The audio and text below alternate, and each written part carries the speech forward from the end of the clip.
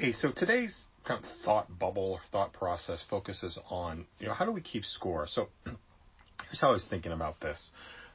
We go through, and like I'm learning Python right now, and as I'm going through, how do I know that this is the right thing to actually focus on? And we don't know that the right thing to focus on, but how do we get kind of the incentives to really see progress so it's moving forward? Like, what measures can we put in place? They don't have to be the right measures to put in place. So I think about it as content. I got inspired by Mark Birch in February, started creating a LinkedIn post every single day. And so, yeah, I just do it. It's a habit. I get up and do it. When I don't do it, it feels weird to go forward, but it's just like, and I see like, here's how many people watch this post, but how do I like see it sort of in the aggregate?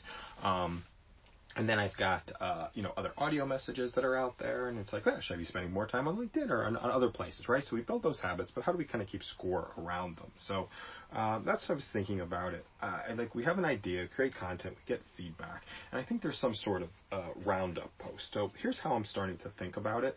I've done something different. I started scheduling my post in LinkedIn because there's a couple of things that get created for each post. There's the actual post, there's the image, there's the audio that goes around with it, and those can go some other places, can drive other people from other networks. Maybe everybody's not on network, LinkedIn backed in. So being able to reuse these things in other places to see where there's actually attention. And when there's attention, and the first thing would be is a lot of people are paying attention to it or commenting, that's the opportunity. Maybe focus on that thing a lot more and then just continue to go down the road. I know myself personally, I like to do audios. I would just rather do audios every day. I like doing sketches. Posting them, not as much fun. However, if I don't post this stuff, nobody actually sees it, so I don't know what potential impact it could have on the world. So that's what we're starting to noodle around with today. Thanks a lot. Have an amazing day.